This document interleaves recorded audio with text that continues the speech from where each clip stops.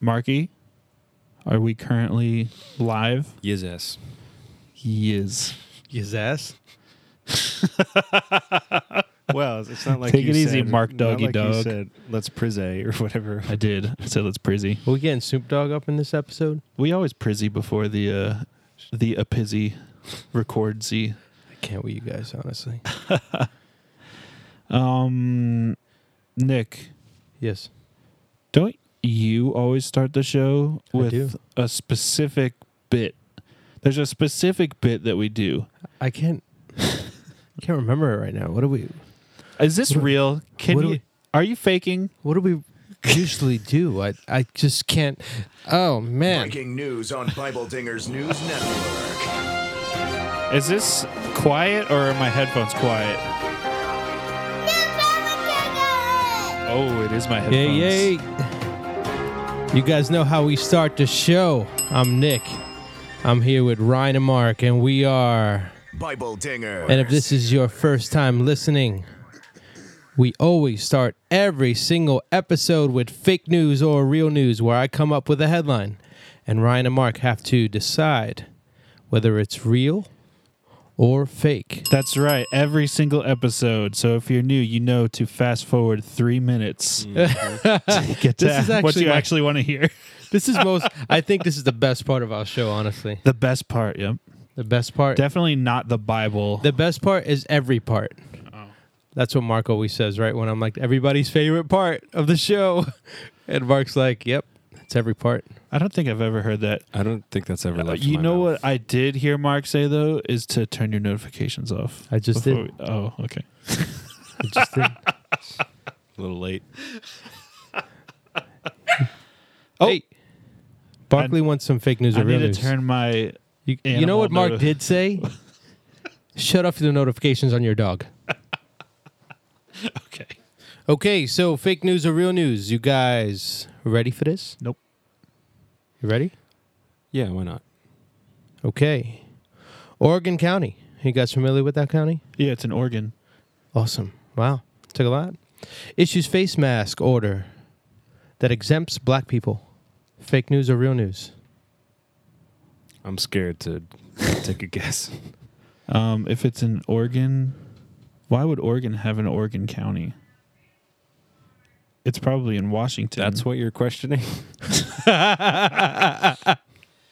It's probably in Washington where everything's going crazy right now. So I'd say, yeah, that's real news. No, please tell me that's fake. I hate when this happens. So you're saying fake. Yes. You're saying real. Yeah. I hate when this happens. Who do I answer to? I got to hit both of the sound bites now? It's definitely real news. I told you. Lincoln County, Oregon, has exempted non-white people from a new order requiring that face coverings be worn in public to prevent racial profiling. So check this out. Health officials announced last week residents must wear face coverings in public setting where they may come within 6 feet of another individual who is not from the same household. Here's a catch. But people of color do not have to follow the new rule if they have heightened concerns about racial profiling and harassment over wearing the mask. Interesting. It almost sounds like segregation again. It almost sounds like laws that are racist. Oh, it's not a law, but... Yeah. Well, it is a law. Well, I guess it's a temporary law. But it just sounds like... What is the difference between... So it's set out to Well, I guess protect it's- their emotion, talking about racial profiling. but in reality, what this does is it puts black people more at risk. Yeah, that's What- true. But isn't it saying that they have to wear masks? They said they can, but the mandatory law is for everyone else except them. So if they feel segregated, they can either wear it or not wear it. So What? do they want black people to actually catch the virus, or are they trying to protect their rights? I don't know. Interesting. If they're trying to protect their rights, I'm assuming we should all have our rights protected, but... Yeah. I just thought this was... I would have said fake news, because there's no way that they were like, we're going to do a law. Especially after all this But- George Floyd stuff, Yeah. you know? It's crazy to me, but yeah, that's real news. If you guys want to read up on it, it's on the New York Post. You can Google And it's definitely a real article. Go ahead and read it. I hit the block, yeah. I'm talking holy when I say I push Bible the rock, Dingers. yeah. Keep it moving, it's a movement, can't be stopped, yeah. My life a movie, must be why they tryna plot, yeah. They must forgot, yeah. My God is popping, there really no stopping. I hop in the cop and I'm living like proof. Really, I got it with no other option. You living in Gotham where I live in truth. Ooh, really, they think it's all like I'm Siri, yeah. Talking that life, I'm like, gimme, yeah. I live forever. Yep. Today we are discussing the book of Daniel. If you made it this far with us, congratulations. If this is, well, let's give you a round of applause first. We love you if you've been with us from the beginning. If this so happens to be your very first episode that you're listening with us because you found us on social media or, randomly searching for a Bible podcast and you landed on Daniel, you wanted to hear our most recent, we go through every single book of the Bible. And today we are on Daniel. And this is by no way replacing the reading that you have of Daniel. We want you to read your Bibles, but we do a brief overview of the book. We go through title, we go through author, date of events. What else do we got? Fun facts. All that good stuff. Every episode is the same type of episode, except we talk about different books. Yes, so today we are talking through the book of Daniel. Daniel is the last of the major prophet books, and it's actually one of the most difficult books of the Bible, if we're going to be honest here. Some people call it the revelation of the Old Testament, and we all know how difficult Revelation is. But we're going to try and break it down potato head style, make it as easy as possible for you to understand. So first thing we're going to talk about is the title. The title of Daniel is Daniel, and it is named after the main character and possibly writer of the book, as with most of the prophet books. When I say most, I mean every prophet book except for Lamentations. Daniel's name means God is my judge. I feel like Judge God would be a lot better than Judge Judy to watch. I wish we still had the gavel. Yeah. If you guys haven't heard that episode, shout out to our judges episode. That would be ruthless. No, There would be a Ruth there. there'd be mercy. They would have to curve the name. I was about to say he wouldn't show them mercy. They would have to curve the name to make it more TV friendly. So I think it would be like Judge Jesus or something. Maybe. Should I get sidetracked? Get sidetracked. I had to call the warehouse manager in our Tampa warehouse, and his name is Jesus. I had to call the operator to get the phone number or whatever. So I have a note on my desk that just says Jesus and a phone number. So I wonder if people walk in and see that note at my desk. They're like, oh, you talking to Jesus? He's got some mean connects, huh? Yeah. Anyways, you guys didn't deserve that. I'm sorry. So the author of Daniel is actually a little bit of a controversy. Actually, probably one of the most controversial books when it comes to authorship. And there's a lot of people that think Daniel wasn't written by the prophet Daniel because of several reasons. I'm going to go ahead and give you those reasons right now. There kind of seems to be a discontinuity in the writing because a large chunk of the text is in Aramaic. And that's from chapters 2, verses 4b until chapter 7, verse 28. And the rest of the book is written in Hebrew. So there's just a big chunk right in the middle of Daniel that's written in a different language than the rest of the book. The second reason is the events and consequently the life of Daniel appear to span a really long time.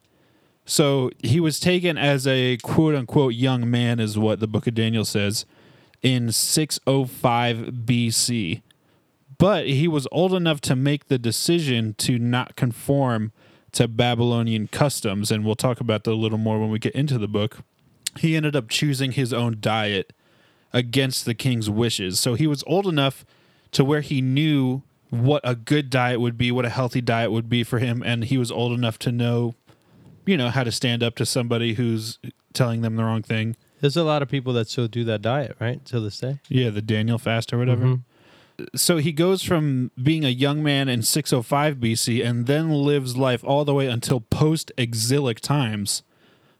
So Daniel 10, verse 1 describes the third year of Cyrus, which is 536 BC. So he went all the way from before the exile to being exiled all the way till after exile. So that means he was still having visions and writing them in this book into his late 80s and early 90s, if he is the author of the book. The third reason is that the first half of Daniel is written in third person, and the second half is written in first person. So there's another kind of discontinuity there. And the fourth and final reason, obviously there's many minor reasons why people believe what they believe, but these are the four big ones, is that, and I've used this word before, anti-supernaturalists, or you could just say naturalist. I prefer anti-supernaturalists. They won't allow for the events prophesied about in Daniel to come after the date of authorship because that would validate supernatural prophecy. So because he said things were going to happen that happened after what a conservative scholar would say the date of writing is, they say that cannot be the date of writing because these things happened. And it's only because they won't allow for miraculous prophecies to exist. They say that that cannot happen. And so that is also credence to giving it a later date. They would say it was written after the prophecies were fulfilled. So that's the four big reasons why people say that Daniel couldn't have been written by actual Daniel. I have a few counter arguments for these points, though, as you expect I would. Of course. The first one is that the Aramaic section of Daniel is a portion directed to Gentiles. It's not directed to Jews. And Aramaic was the most understood language, and it was generally the language for business in the world at that time. Kind of similar to how English is in our modern world. A lot of people in foreign countries know English because it's just the most common language to know across the world. And so the Jewish readers, they would have understood both Aramaic and Hebrew sections. But since that certain section was written to Gentiles, he wrote it in Aramaic so that the Gentiles would understand it, which makes sense. He's just a thoughtful author. The second point is that I don't think it's unlikely for someone to live into their late 80s, especially someone that eats well and is in physically good shape. And like I said, the early chapters of Daniel talk about his diet that was heavily based on vegetables and water, and those verses actually mention that he was physically fit. So I don't think that it's unlikely for Daniel to have lived into his late 80s and 90s. People do it all the time. My great-grandmother lived to 103. And I wish I cared about that more when I was a kid. She died when I was maybe 7 or 8. And I knew that she was 100 to 103, but, you know, you're a kid, that's not important to you. But now I wish I would have, like, talked to her because she lived in, like, the 1890s. Yeah. So I wish I would have been like, what was life like before this and this and that? Yeah. But anyways, it's definitely not crazy for people to live into their late 80s and be able to write still. The third counterpoint is that many of the prophetic books are written in both the first and the third person. It's not unique to Daniel at all. And it's kind of an element of the writing style, and it's used to engage the intended audience. So that's not unique to Daniel. If you're going to argue that that's a reason why Daniel wasn't written by Daniel, then you'd have to argue against probably all the prophetic books and the Pentateuch, and almost every book is written in first and third person. So it's just the writing style of the day. And then fourthly, the naturalist presupposition. And then fourthly, Rewind. and then and fourthly, Okay, Nick, you pronounce it. Yeah, right. I'm worse than he is. and fourthly, the naturalist presuppositional worldview does not allow them to believe in a supernatural prophecy. So they're the ones coming to the authorship discussion with a bias and a predetermined outcome, not me. So those are my 4 counter arguments for that. On top of those, I actually believe there's more reasons to give Daniel the authorship of this book. And the first one on top of that is that the book itself claims Daniel's authorship 7 times, and it claims it from beginning to end. And so a couple of the arguments were of the discontinuity, but Daniel's authorship is claimed throughout the entire book, not just in one section of the book. So I don't think that you can say that he just wrote one section and we see it claiming Daniel wrote it in one section because it was across the entire book. The second point I want to make is that Jesus affirmed Daniel's authorship, and that was in Matthew 24, verse 15, and Mark 13, verses 14. Third, the Jewish Talmud claims Daniel as the author, and that one you can kind of take it how you want. That's not a home run there. But a lot of people consider the Talmud pretty reliable because it's old Jewish tradition. It's been around for a long time, so it's got some credibility. It's not completely unreliable. And then the last point I wanted to make, which is actually the most important point I want to make, is that the book of Ezekiel mentions Daniel 3 times. And that's in Ezekiel 14:14, 14:20, and 28:3. Now, that's important because Ezekiel is one of the least debated books when it comes to authorship and date, as you guys already know now, if you listen to the Ezekiel episode, I guess, which you should if you haven't. We actually know the exact days that Ezekiel was written, and Ezekiel was a contemporary of Daniel and wrote about him, affirming his existence. And Ezekiel speaks about Daniel's righteousness and wisdoms in these passages, along with Noah and Job, placing him among a couple of the great patriarchs. So I think that's an important point. We know Definitely. when Ezekiel lived, we know exactly to the day when he wrote his book. And he wrote about Daniel in his book. So we know they were contemporaries. They knew each other. Daniel was kind of a famous guy in that time. And so I think that's some important stuff to keep in mind. If the other points aren't enough, this one really seals the deal for me. All right, so if we're going to go with Daniel being the author, then let's go ahead and talk about the date of the authorship. All right, so the controversy surrounding Daniel's date of authorship mostly comes from naturalists who can't accept supernatural prophecy, as I mentioned. Most of the prophecies in the book unfold between the 4th and 2nd centuries BC, although the book claims to have been written in the 6th century BC. So most skeptics believe that Daniel was written after the event, sometime after 165 BC. And 165 BC is significant because that's the most recently fulfilled prophecy. So Daniel 11:21 through 35 is the event prophesied here, and that was fulfilled by Antiochus Epiphanes. Ooh. And he fulfilled it in 165 BC. So skeptics would say that it was written sometime after 165 BC. There's several reasons why this can be rejected, though, and some I'm going to kind of restate from the author section, so some of these arguments you're going to already know, but there's some other stuff to keep in mind here. Manuscript fragments were found in Qumran, which date back to the 2nd century BC. And if the book of Daniel was written after 165 BC, that doesn't give us enough time to pass for it to reach the community to copy manuscripts. So it couldn't have been written after 165 because we know that these fragments in Qumran were dated to around that time, 160, 170 BC. So there wouldn't be enough time for Daniel to have been written, found its way to this group of people to have made the manuscripts. Another thing to keep in mind is that Daniel records several minute details about people, events, and customs that someone would only know if they lived during the time that Daniel claims to have been written in. How you doing?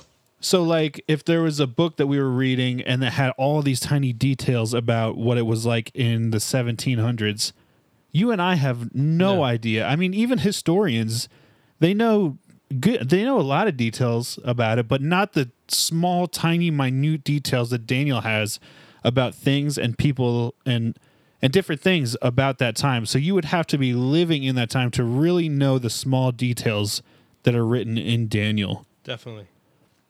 Another thing to keep in mind is that the book of Ezekiel notes Daniel, and we know the exact date of writing for Ezekiel, which we already mentioned. And then lastly, this is kind of similar to an argument from before, the objection to 6th century authorship is not based on evidence, but on presuppositions. So there's no evidence to say that Daniel was written in 165 BC. There's no archaeological evidence at all pointing to this date. It's just people's presuppositions saying that Daniel couldn't have prophesied and these things take place, so it was written in 165 BC. That's not true. You're coming with your bias. You need to go with the evidence, not the bias. And the evidence says that it was written in the 6th century. Look at you. That was awesome. Thanks. Yeah, but Ryan, you're a Christian, so you have Tiny Bird. That is true as well. So, They would say that you're deciding your decision based on presuppositions. well, my presuppositions are evidence, so sue me. Anyway, the next section is the date of events.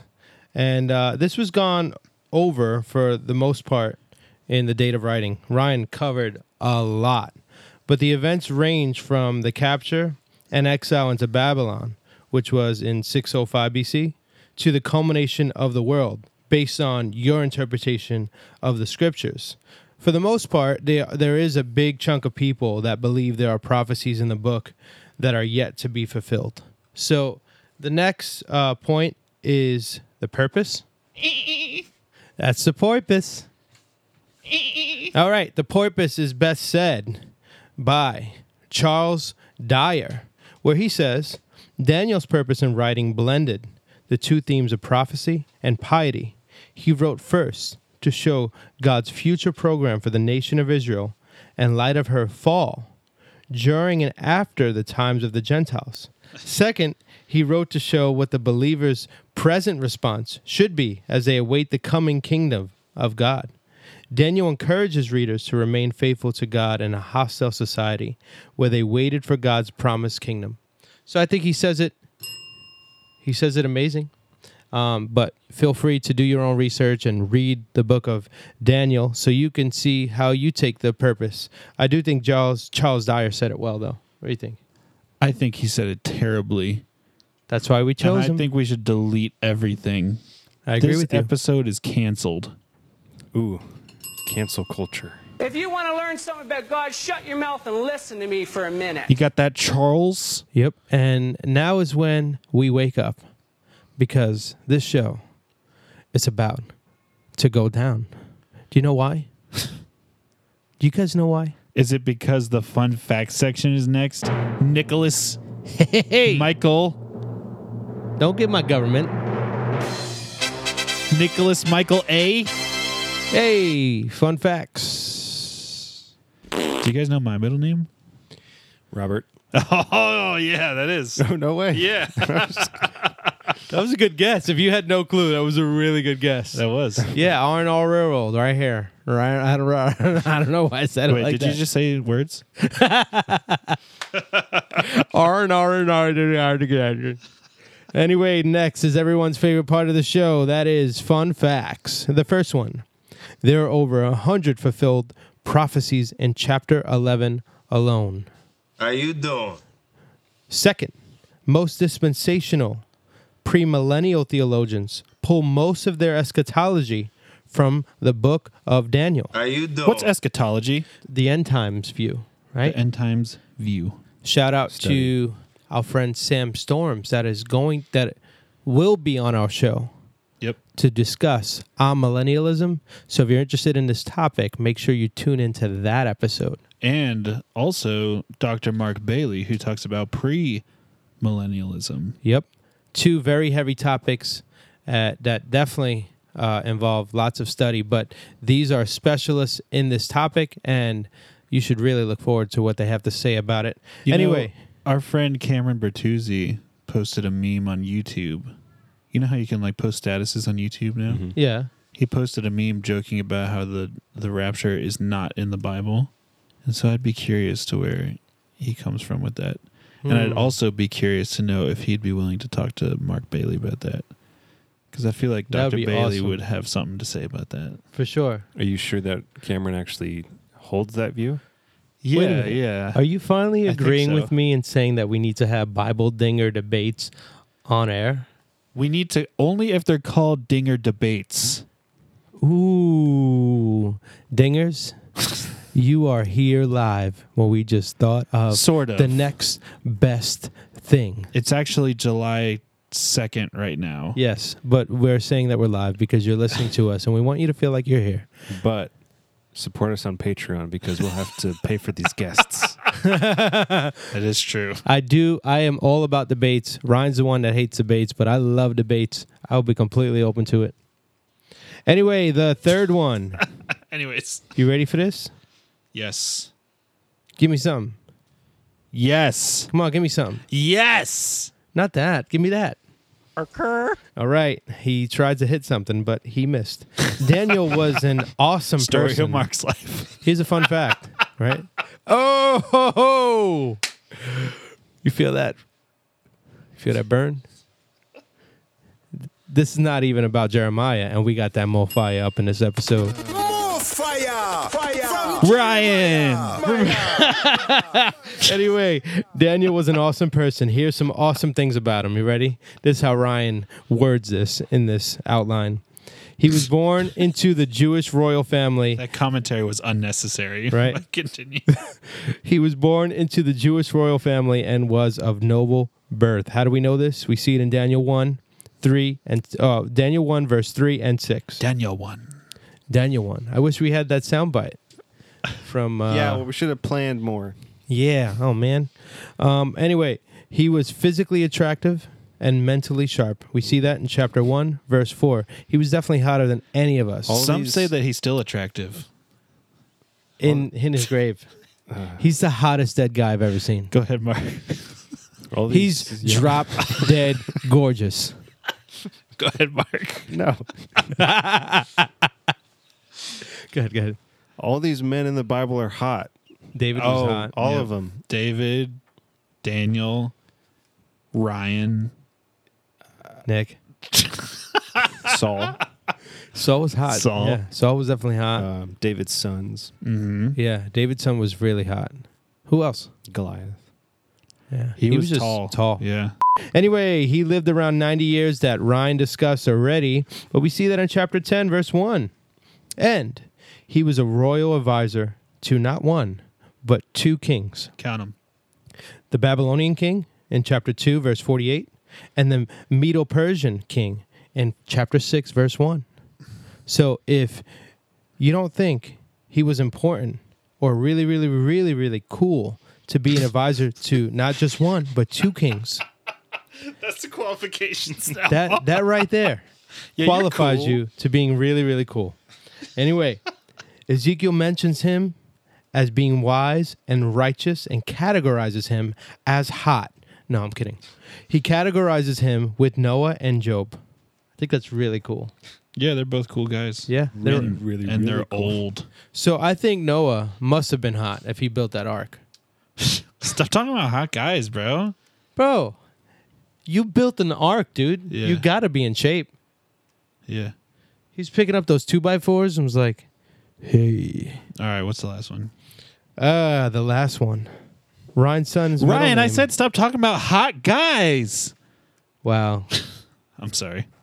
Ryan's son's middle name is Daniel. Yes, that is the last fun fact. That's pretty cool. I do like the name. That was pretty cool. The whole thing was cool. You know why? Because we keep saying cool. We're talking about a lot of middle names today. Yeah. How many points Mark. is this? Yeah, do you guys know my middle name? David, No, Mark Anthony. Mark A. Marcello, Mark A. I D. always call him What, Mark Marcello? D. Marky Mark. It's D. It starts. No, with a it definitely D. starts with A because I always called him Mark A. And he was like, oh, you know, that's the first letter of my middle name. So Mark Adam. Mark Gabe. Abe?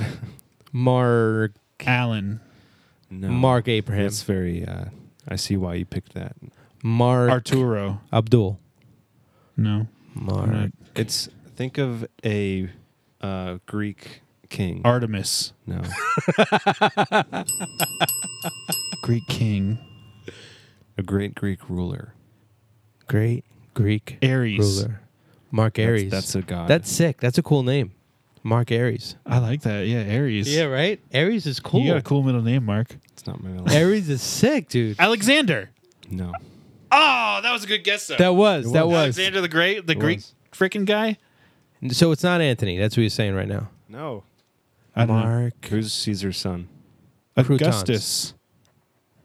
Marcello Augustus. August. August. Yeah. Really? That's Really? cool. That is really cool. That's so millennial. Yeah, your dad It is is. forward thinking. It's my mom's father's Is your name. full name Really? Mark, or is it short for something? Mark August. No, like what's on your my birth certificate. Oh, so your full first name is not Marcus. No, it's just Mark. No, it's definitely Mark. Marcello. Marcello Augustine. Sure. All right. That's awesome. Give a hand to Anthony for having a great name.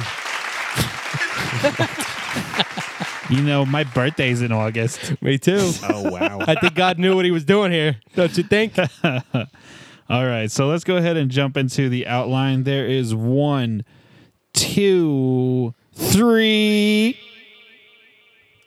sections of Daniel. I had to scroll all the way down, so now I'm scrolling all the We way back never up. Sorry. did this, so we're gonna have to do it now. Where are the turtles? Where are they? Yeah, I immediately forgot about that soundbite. Yeah. The episode after. But that's normally going to be introducing our title. Our Yep. title. We're the turtles. Yeah. Titles. All right. So the first section is the character of Daniel, and that's really just in chapter 1. And the first 2 verses just give you some historical background that it's in the 3rd year of King Jehoiakim. Ooh. We talk about him a lot. We do. Maybe we should do some kind of character study on We him one do. day. He comes up a lot. He does. And then after that, in verses 3 through 7, you read about Nebuchadnezzar's training program for promising youths. You know what's funny though? As often as we spoke about him, I still can't say his name. Nebuchadnezzar. No, Jehoiakim. Oh, we weren't talking about him anymore, though. Yeah, but I was. What is Jehoiakim a different king from Jehoiachin? Yeah, they are. Anyways, verses 3 through 7, as I said, is Nebuchadnezzar's training program for promising youths. And basically, these were young, good-looking, smart men who would be trained for 3 years and treated well by the king. And among these people were Daniel, Shadrach, Meshach, and Abednego. Abednego. Yep. Not Abednego, Abednego. That's what I do when I'm tired. I bet I go. Okay. And then No? after that is verses 8 through 13. And this is Daniel's resolve to please Yahweh. And basically here is where he didn't want to eat the food that the king was offering, which was like some hardcore steaks and fries and stuff like that. I don't think that's what they were really. It is. He said that God's desire was for him to eat vegetables and drink water. And that he and the others that ate like him would be even stronger than those who ate the king's food. Which is true. And in verses 14 through 16, yeah, we see that they were indeed stronger after eating all Yeah. the vegetables. All those veggies. Yeah. Rather than eating the steaks and the They fries. had to be shredded. Yeah. They had to be shredded They had to be and sexy. shredded and sexy. After that, in verses 17 through 21, we see God's blessing of Daniel and his friends. And basically what happened here was that the king had favor on them because they were wiser and had better understanding than everyone else. Nice. Because they were so wise about the diets. Look at you. But was it really just about the food? It was mostly about the food, yes. Okay. Yeah. Eat less, move more, you know? I definitely respect people that eat healthy all the time. yeah. Sure. It takes a 'Cause lot of I willpower. do not. It takes a lot of willpower. I do for about a week. yeah. No, I'm at the point in my life that I can definitely last about 3 months. After 3 months, I crumble. What, Yeah. on a new diet? Anything. I could do anything for about 3 months. Oh. And I'll lose significant weight. I'll drop like 30 pounds. And then after that, I just slowly go back to normal. Bro, pizza is too good. We just ate pizza for all you listeners. Yeah. Yeah. was good. Yeah, it was pretty good. I think that was probably God's will for us. God had a will for Daniel, and that was veggies. But I don't think that's God's will but for do you know us. why he ate veggies? Because there was no pizza. That's probably it. They Even let- pizza makes veggies good, though. Broccoli pizza, I dig it, bro. Me too. I like Me broccoli too. pizza. Eggplant pizza. Yeah, bro. Any of that. The only thing I can't get past, and my wife loves, is her favorite pizza is Hawaiian. I can't do it. Yeah, I like it. Hawaiian. I You can't like do it. Hawaiian? If you pulled the pineapples off, I like it. That's just pizza. I don't understand people's disgust with it. No, it's not disgust. It's just not supposed to be there. It's just terrible. It's not disgusting. Well, I understand you guys hate Hawaiians. I get it. It just, I'm supposed to be tasting pizza, and I don't. That's the issue. There's no pizza. I'll eat it just like I ate the sweet potato pizza. You just fat fingered that, man. I did That's again. not what you wanted That's to do. my thing. What did you want to do? I wanted to do Daddy Loves Docs. Do it. Daddy Loves Docs. Pizza. All right, we're getting a little too sidetracked here. It's all right. We had to lighten it up a little bit. I got too serious. What, the vegetable part? The whole thing. Speaking It got so of serious. the second section of the book of Daniel is the times of the Gentiles. So this is basically about God's program for the world outside of Israel. And this is chapters 2 through 7. So there's a lot of prophesying about the near future here. And the first part of it is in chapter 2, obviously, which is Nebuchadnezzar's first dream. And what happens here, starting in verses 1 through 3, is that Nebuchadnezzar has a dream, and he doesn't give details about what the dream is. Oh, yeah. Doesn't he expect his, like, court magician Yeah. to just know what he's thinking? And nobody does. Yep, the king's wise men, he calls them. He wanted the wise men to tell him what the dream was as well as the interpretation, and they couldn't do it, obviously, because that's a wild request. But Daniel was a confident dude, and he said that he can give the king his dream and interpretation. And this is before he knew the dream and interpretation, but he boldly claimed, I know what it is, basically. And because of that, in verses 17 through 23, God revealed to Daniel what the dream was, and then there's a little prayer of thanksgiving here, thanking God for it. So in verses 24 through 30, Daniel appeared before Nebuchadnezzar, and what he does first is he gives all the glory to God and says that only God has the power to know the dream. And then in verses 31 through 35, he explains what was in the dream. And what was in the dream was a statue with a head of gold, chest and arms of silver, middle and thighs of bronze, which was my nickname in high school. Bronze thighs? Yeah, bronze thighs. You always have to say something about thighs. Do you realize that? Do I? Anytime we mention thighs. I just think it's a funny word. I think it was a Genesis episode where you're like, shout out to all the thighs out there. Oh, yeah, that's Remember right. that? Yeah. Good times. Oh, you know what it was? It was actually the reliability of the scripture episode I know because we were talked talking about this dream. That's Yeah. right. Whoa. Because- Podception. I remember talking about what this means. Yep. Yeah. We were talking about how God has fulfilled prophecies in the Bible. Shout out to all the thighs out there. All the OGs. You remember that one? And if you don't know what we were talking about, go back and listen to all of the episodes until you get to the point where you know what we're talking about. It's episode I think. Episode so. 2. Don't tell them. I want won't them to be. hear them all. Okay. I'll bleep it out. Okay. So after the thighs of bronze are the legs of iron. And then there's also feet that are a mix of iron and clay. So here's this statue made up of all these different parts. And what happened was there was a stone that was thrown at the toes and it destroyed the statue and it turned into rubble.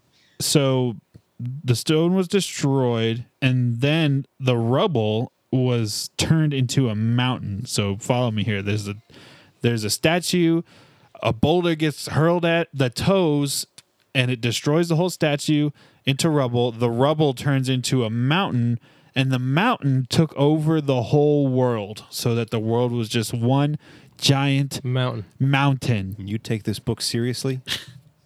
This was the dream that Nebuchadnezzar had.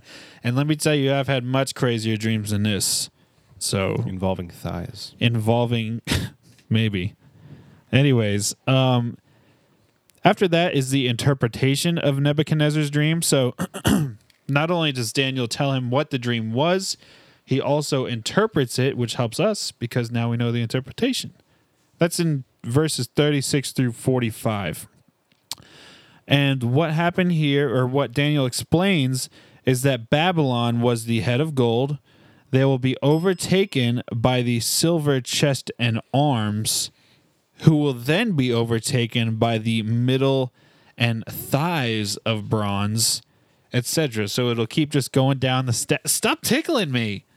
Touch some thighs, baby. It'll keep just going down the statue, and the lower part will continue to just take over the part that's higher, essentially. After all that, God is going to set up a kingdom which is going to rule over all the kingdoms that came before it. So that's obviously the rubble turning into the mountain. And what's most interesting is obviously this all came true. The head of gold represented Babylon, which lasted from 605 to 539 BC. The arms and chest were the Medo-Persian Empire. One arm the Mede and one arm the Persians. So it actually said, oh no, never mind. Sorry, this is a different prophecy. I'm getting caught up. So they also taxed their people in silver coins. So that's an interesting thing to keep in mind about the Medo-Persian Empire. They overthrew Babylon and lasted from 539 to 331 BC. After that came Greece, known for their brazen soldiers. Bronze? Brazen? I love brazens. And that lasted from 331 to 168 BC, led by Alexander the Great. Augustine. Oh, no, that's a... Oh, no. it's the wrong middle name. That's you. Marcus Augustine. So after that was the Roman Empire, and that was the Legs of Iron. And that lasted from 168 BC to 476 AD. And then the Toes of Iron and Clay is the dissolved Roman Empire. What happened was Rome was defeated by the barbarian tribes, and it was split up into 10 territories with mixed people groups. This is the mix of iron and clay. And this lasted from 476 to what you could say is present day, because that just kind of evolved into our modern world. So we are now living in an iron and clay world, and I am an iron and clay girl. What? You don't know what he's talking about? Yeah, that's You don't know what I'm talking about? Material Okay. girl. Yeah. Material world. All right. So that was the dream and the interpretation. And so after Daniel went before King Nebuchadnezzar, told him his dream, told him the interpretation, the king was grateful, and because of that, he placed Daniel in a position of authority. So following that is chapter 3, and that starts with the worship of Nebuchadnezzar's statue. And basically, a lot of people do know this story, but basically what happened was he made a big old 90-foot tall statue that he required people to worship. And people had to bow down when they heard the trumpet sound or be thrown into a fiery furnace. So that's the choice they had to make. Sounds simple enough. Yeah.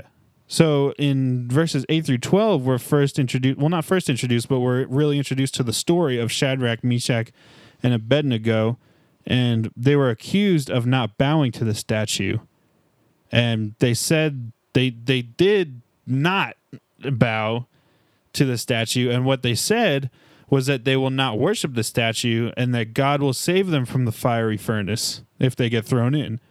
And they say even if he doesn't save them, they're still not going to worship the statue. So one way or the other, they get thrown in the furnace. They don't get thrown in the furnace. They get saved. They don't get saved. They are not going to worship the statue that Nebuchadnezzar set up. Because of that, in verses 19 through 23, the king was big mad. And he had them big heat up the furnace Bigly. to 7 times what it was originally heated to. So that's hot. That's hot. I don't know what it was originally heated to, but even 7 times like 50 degrees is like 350 degrees. That's hot. That's hot. That's hot. It was so hot that the people who went to throw Shadrach, Meshach, and Abednego in died because they got close to the fire. That's how hot it was. That's I hot. assume they suffocated or something of that nature. And then after that, in verses 24 through 27, I would say this is the crux of this story. Nothing at all happened to the three that were thrown in. And in fact, the king saw a fourth person in the fire who, quote, had the appearance of a god, end quote. There's a lot of speculation on who that may have been. Most people say that it's the pre-incarnate Christ because people do love cameos, I believe. Yep. But some So- people don't think that at all. Depends who you talk to. Well, everybody loves cameos. Yeah, I do love cameos. Have you ever heard of that app, Cameos? Is that like Yeah. With a Cameo Bertuzzi? yeah. We talk Hey, about him a lot. That was great. Cameo Bertuzzi. No, that's where you can download the app and you can hire a famous celebrity person, yeah. to either wish you a happy birthday or whatever. But it's ridiculously expensive. There's like Christian yeah. celebrities on there. Yeah, it's like $200 for someone just to say, "Hey, happy birthday, good to see you." $200. Yeah. Anyways, people do love cameos, so that's the point of that story. Following that is the consequences of God's deliverance in 28 verses in 3 verses 28 through 30. And what happened here was that the king made a decree that no one shall say anything bad about the God of these three men, or else they'll be torn limb from limb, Ooh. is what the law stated. That can't go wrong. So this guy is a piece of work, but anyways. He set up a statue, and if you don't worship it, you get thrown in the fire. Or if you say something bad about this God, he's going to tear you limb from limb. He was kind of like authoritarian, he seems like, Yeah. Yep. Next is Yep. the great chapter 4 in the book of Daniel. The great one. The great one that talks about Nebuchadnezzar's pride and humility. So this is broken down into 6 points. We see Nebuchadnezzar's introductory doxology in chapter 4, verses 1 through 3, where he's saying God is great and his wonders are mighty. His dominion endures forever.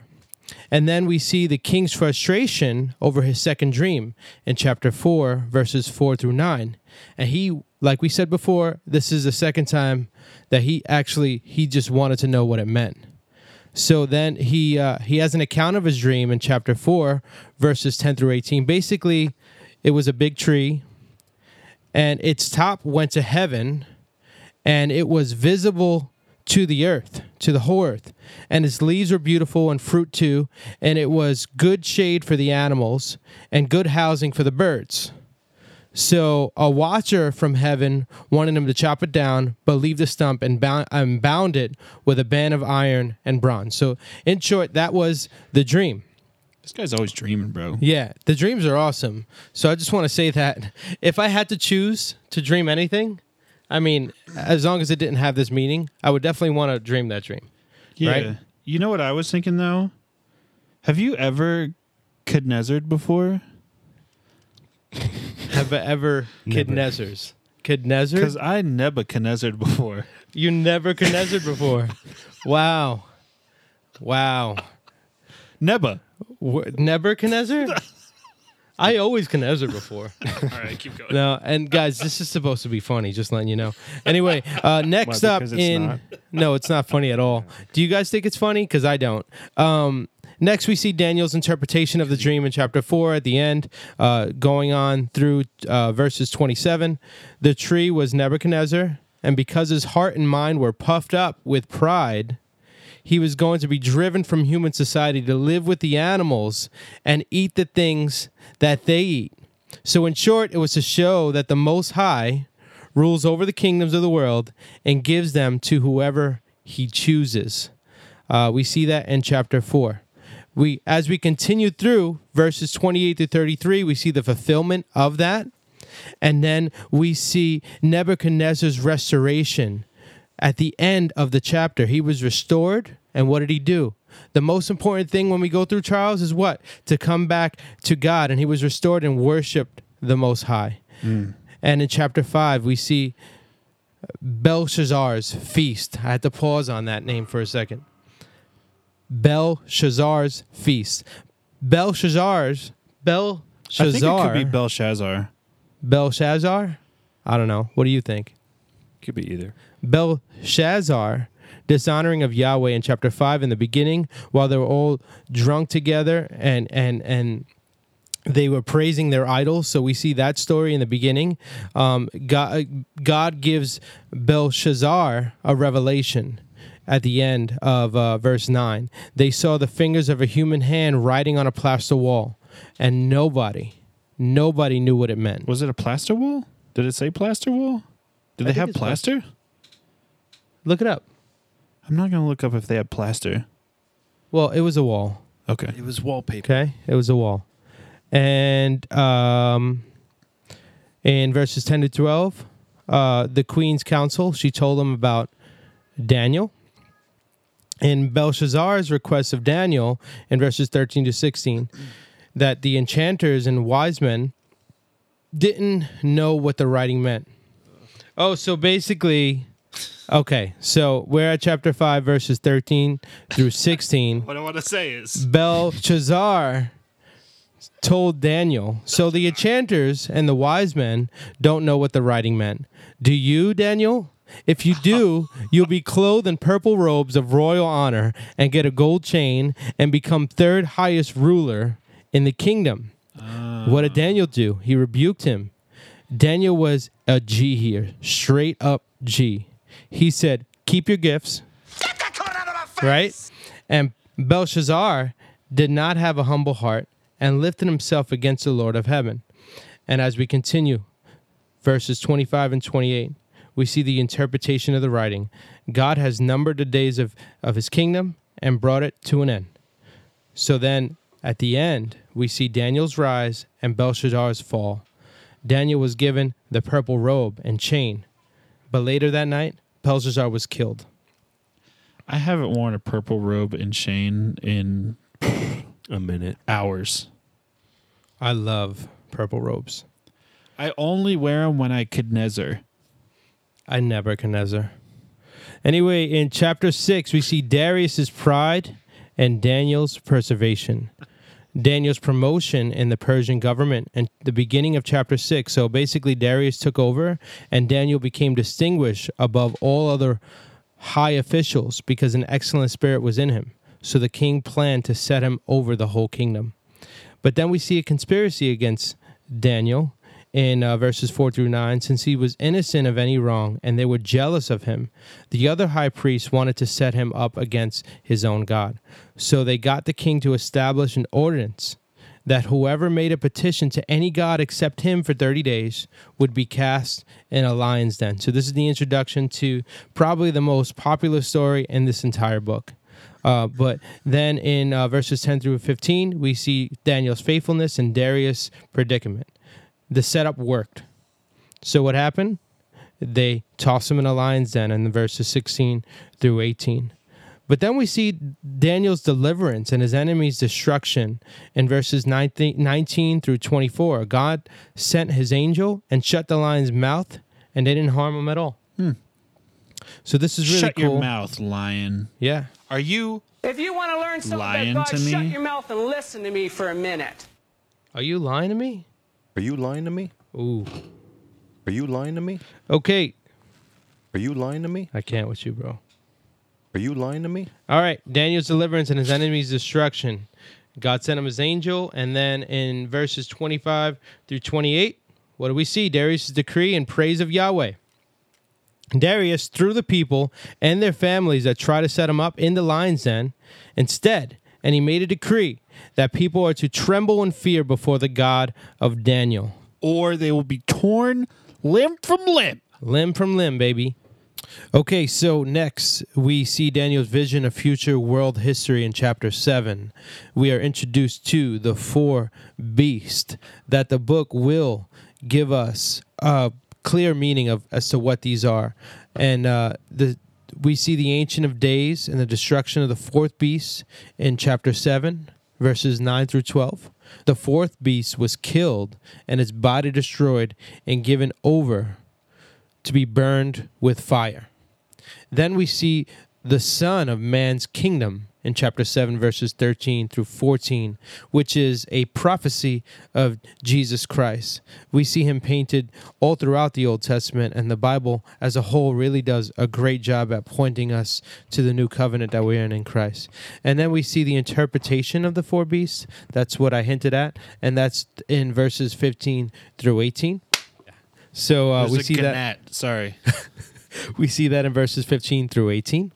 And Daniel requested for the interpretation of the fourth beast in the fourth beast in verses 19 through 22. These four beasts are four kings who shall arise out of the earth.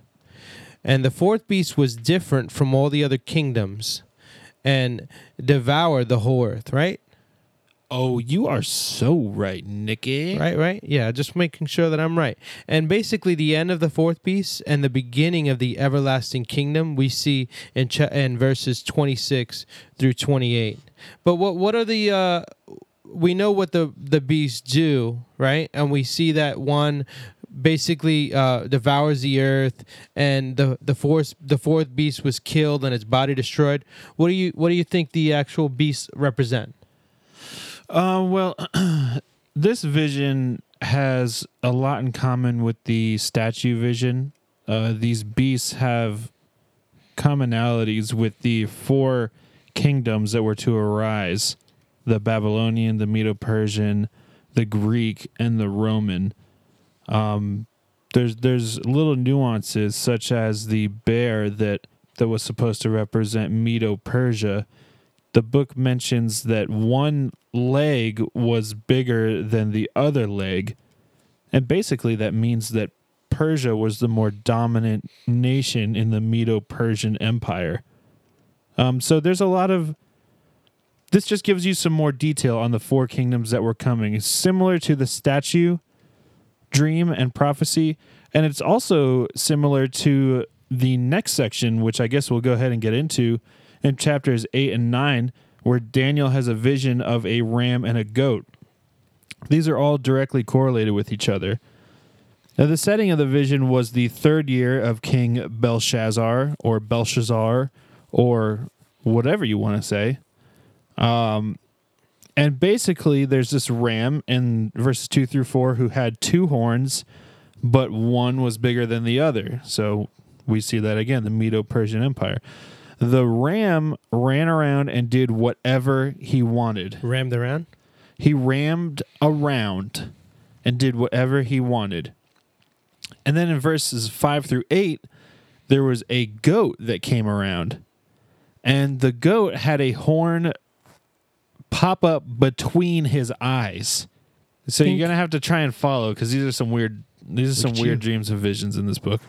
But basically, there's this ram with two horns. One's bigger than the other. Then here comes a goat, and a horn comes out from between his eyes.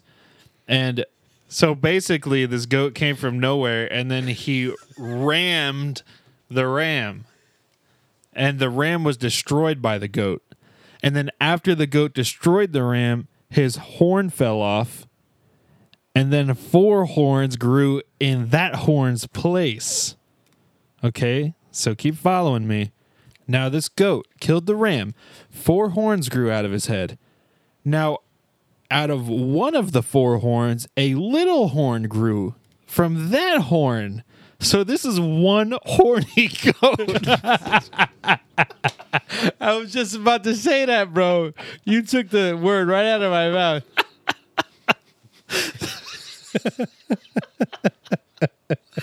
Okay, so there was a little horn that grew out of one of the 4 horns, and it became a great horn. And the great horn was powerful. It says that in verses 9 through 14. Now, the interpretation of this vision was in verses 15 through 26. And the vision is interpreted to Daniel by the angel Gabriel. So what up? Another cameo. Here's the angel Gabriel showing up in Daniel. And it says the ram was Medo-Persia and the goat is Greece. Greece destroyed Medo-Persia with its first horn / king. But when that king is gone, 4 others will arise with 4 kingdoms. The little powerful horn that grew out of one of the 4 horns is a bold king and he will destroy people and saints. And so if you know anything about world history, you know that this first horn / king is Alexander the Great. He keeps getting shout-outs on this episode. What up, Alex? My parents named me wrong. Yeah, they totally jacked you up. What was your middle name again? So Augustine. what happened after August. what happened after Daniel had these visions is that he became sick for many days afterwards. Also, I wanted to note that Persia was the longer horn on the ram, similar to the bear having a longer leg because they were more powerful. And the ram was the guardian animal of Persia. So basically what happened was the kings would carry a ram's head into battle with them, and they believed that the ram would give them strength and bring them victory in battle. So the ram was a sign of Persia. The ram would give them nutrients. They give me no strength.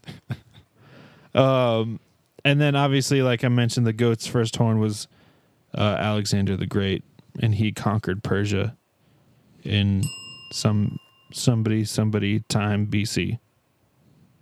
After that, we get one of the most difficult portions of Scripture, and I will explain it clearly and perfectly.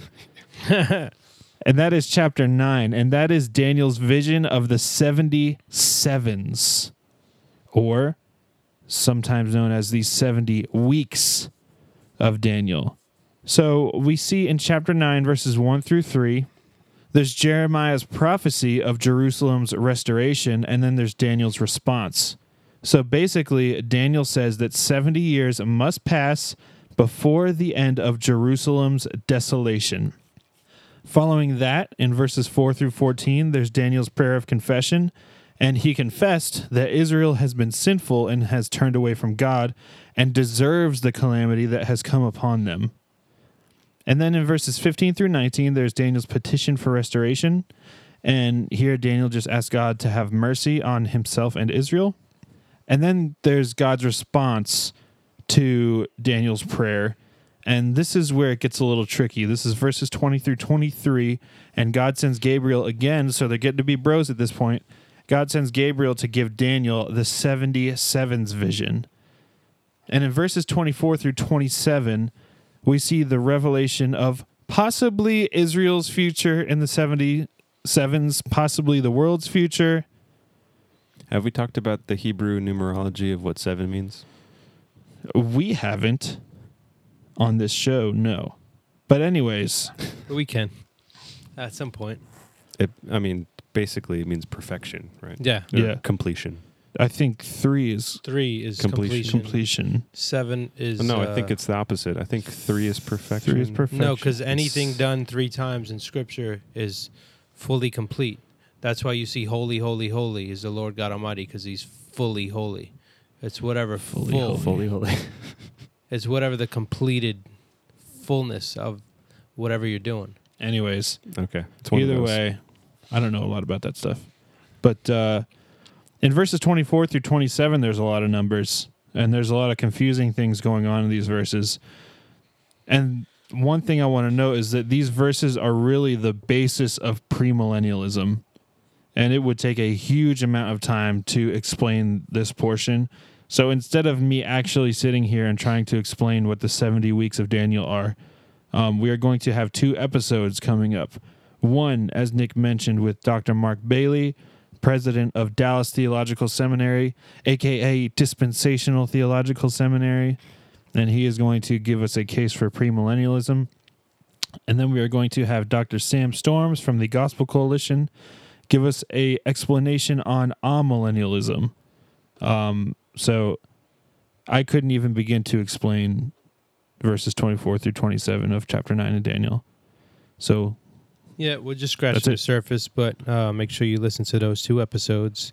And along with those episodes, you have to do your own research, because you cannot learn about these topics in 40 minutes of an episode. It does take some time of real deep digging studying. So the final chapters of this book is chapters 10 through 12, and that's Daniel's most detailed vision of the future, whatever that future looks like, depending on what camp you're in. We see Daniel's preparation to receive the vision in chapter 10 through 11. That's fasting, mourning, praying for 3 weeks. And then we see the near future in chapter 11, all the way to the end of that. 3 more kings shall arise in Persia, and a 4th shall be richer than all of them. Then we see the distant future and the end of Israel's trials towards the end, the end of the book in chapter 12.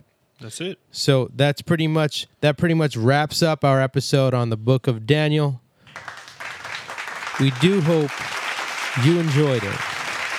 But it's not to take the place of you opening your Bible and reading the stuff for yourself. We're just scratching the surface, but we do want to encourage you to read your Bibles. If you like what you heard and you're enjoying our episodes this far, make sure you get on Instagram, Facebook, and Twitter and search us at Bible Dingers across the board.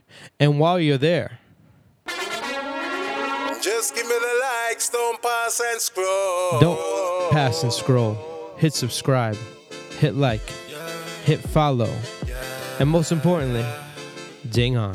Yeah, ay, 2 weeks till you're out. On this hero, I can't lose control on myself. Friends want me to fall. Sorry, I can't go.